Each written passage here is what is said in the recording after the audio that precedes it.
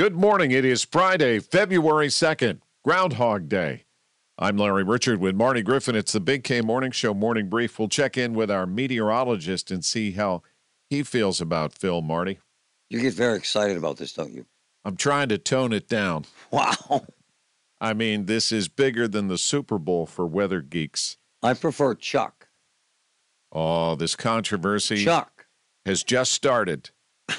All right, on a serious note, the fallout from the Facebook and social media CEOs and leaders that faced Congress and how a group of schools in California is suing TikTok and Facebook. Well, Pittsburgh got a big chunk of cash. This is actually fascinating. We'll have the details coming up on the Big K Morning Show. Tell your smart speaker to play News Radio KDKA and download the free Odyssey app.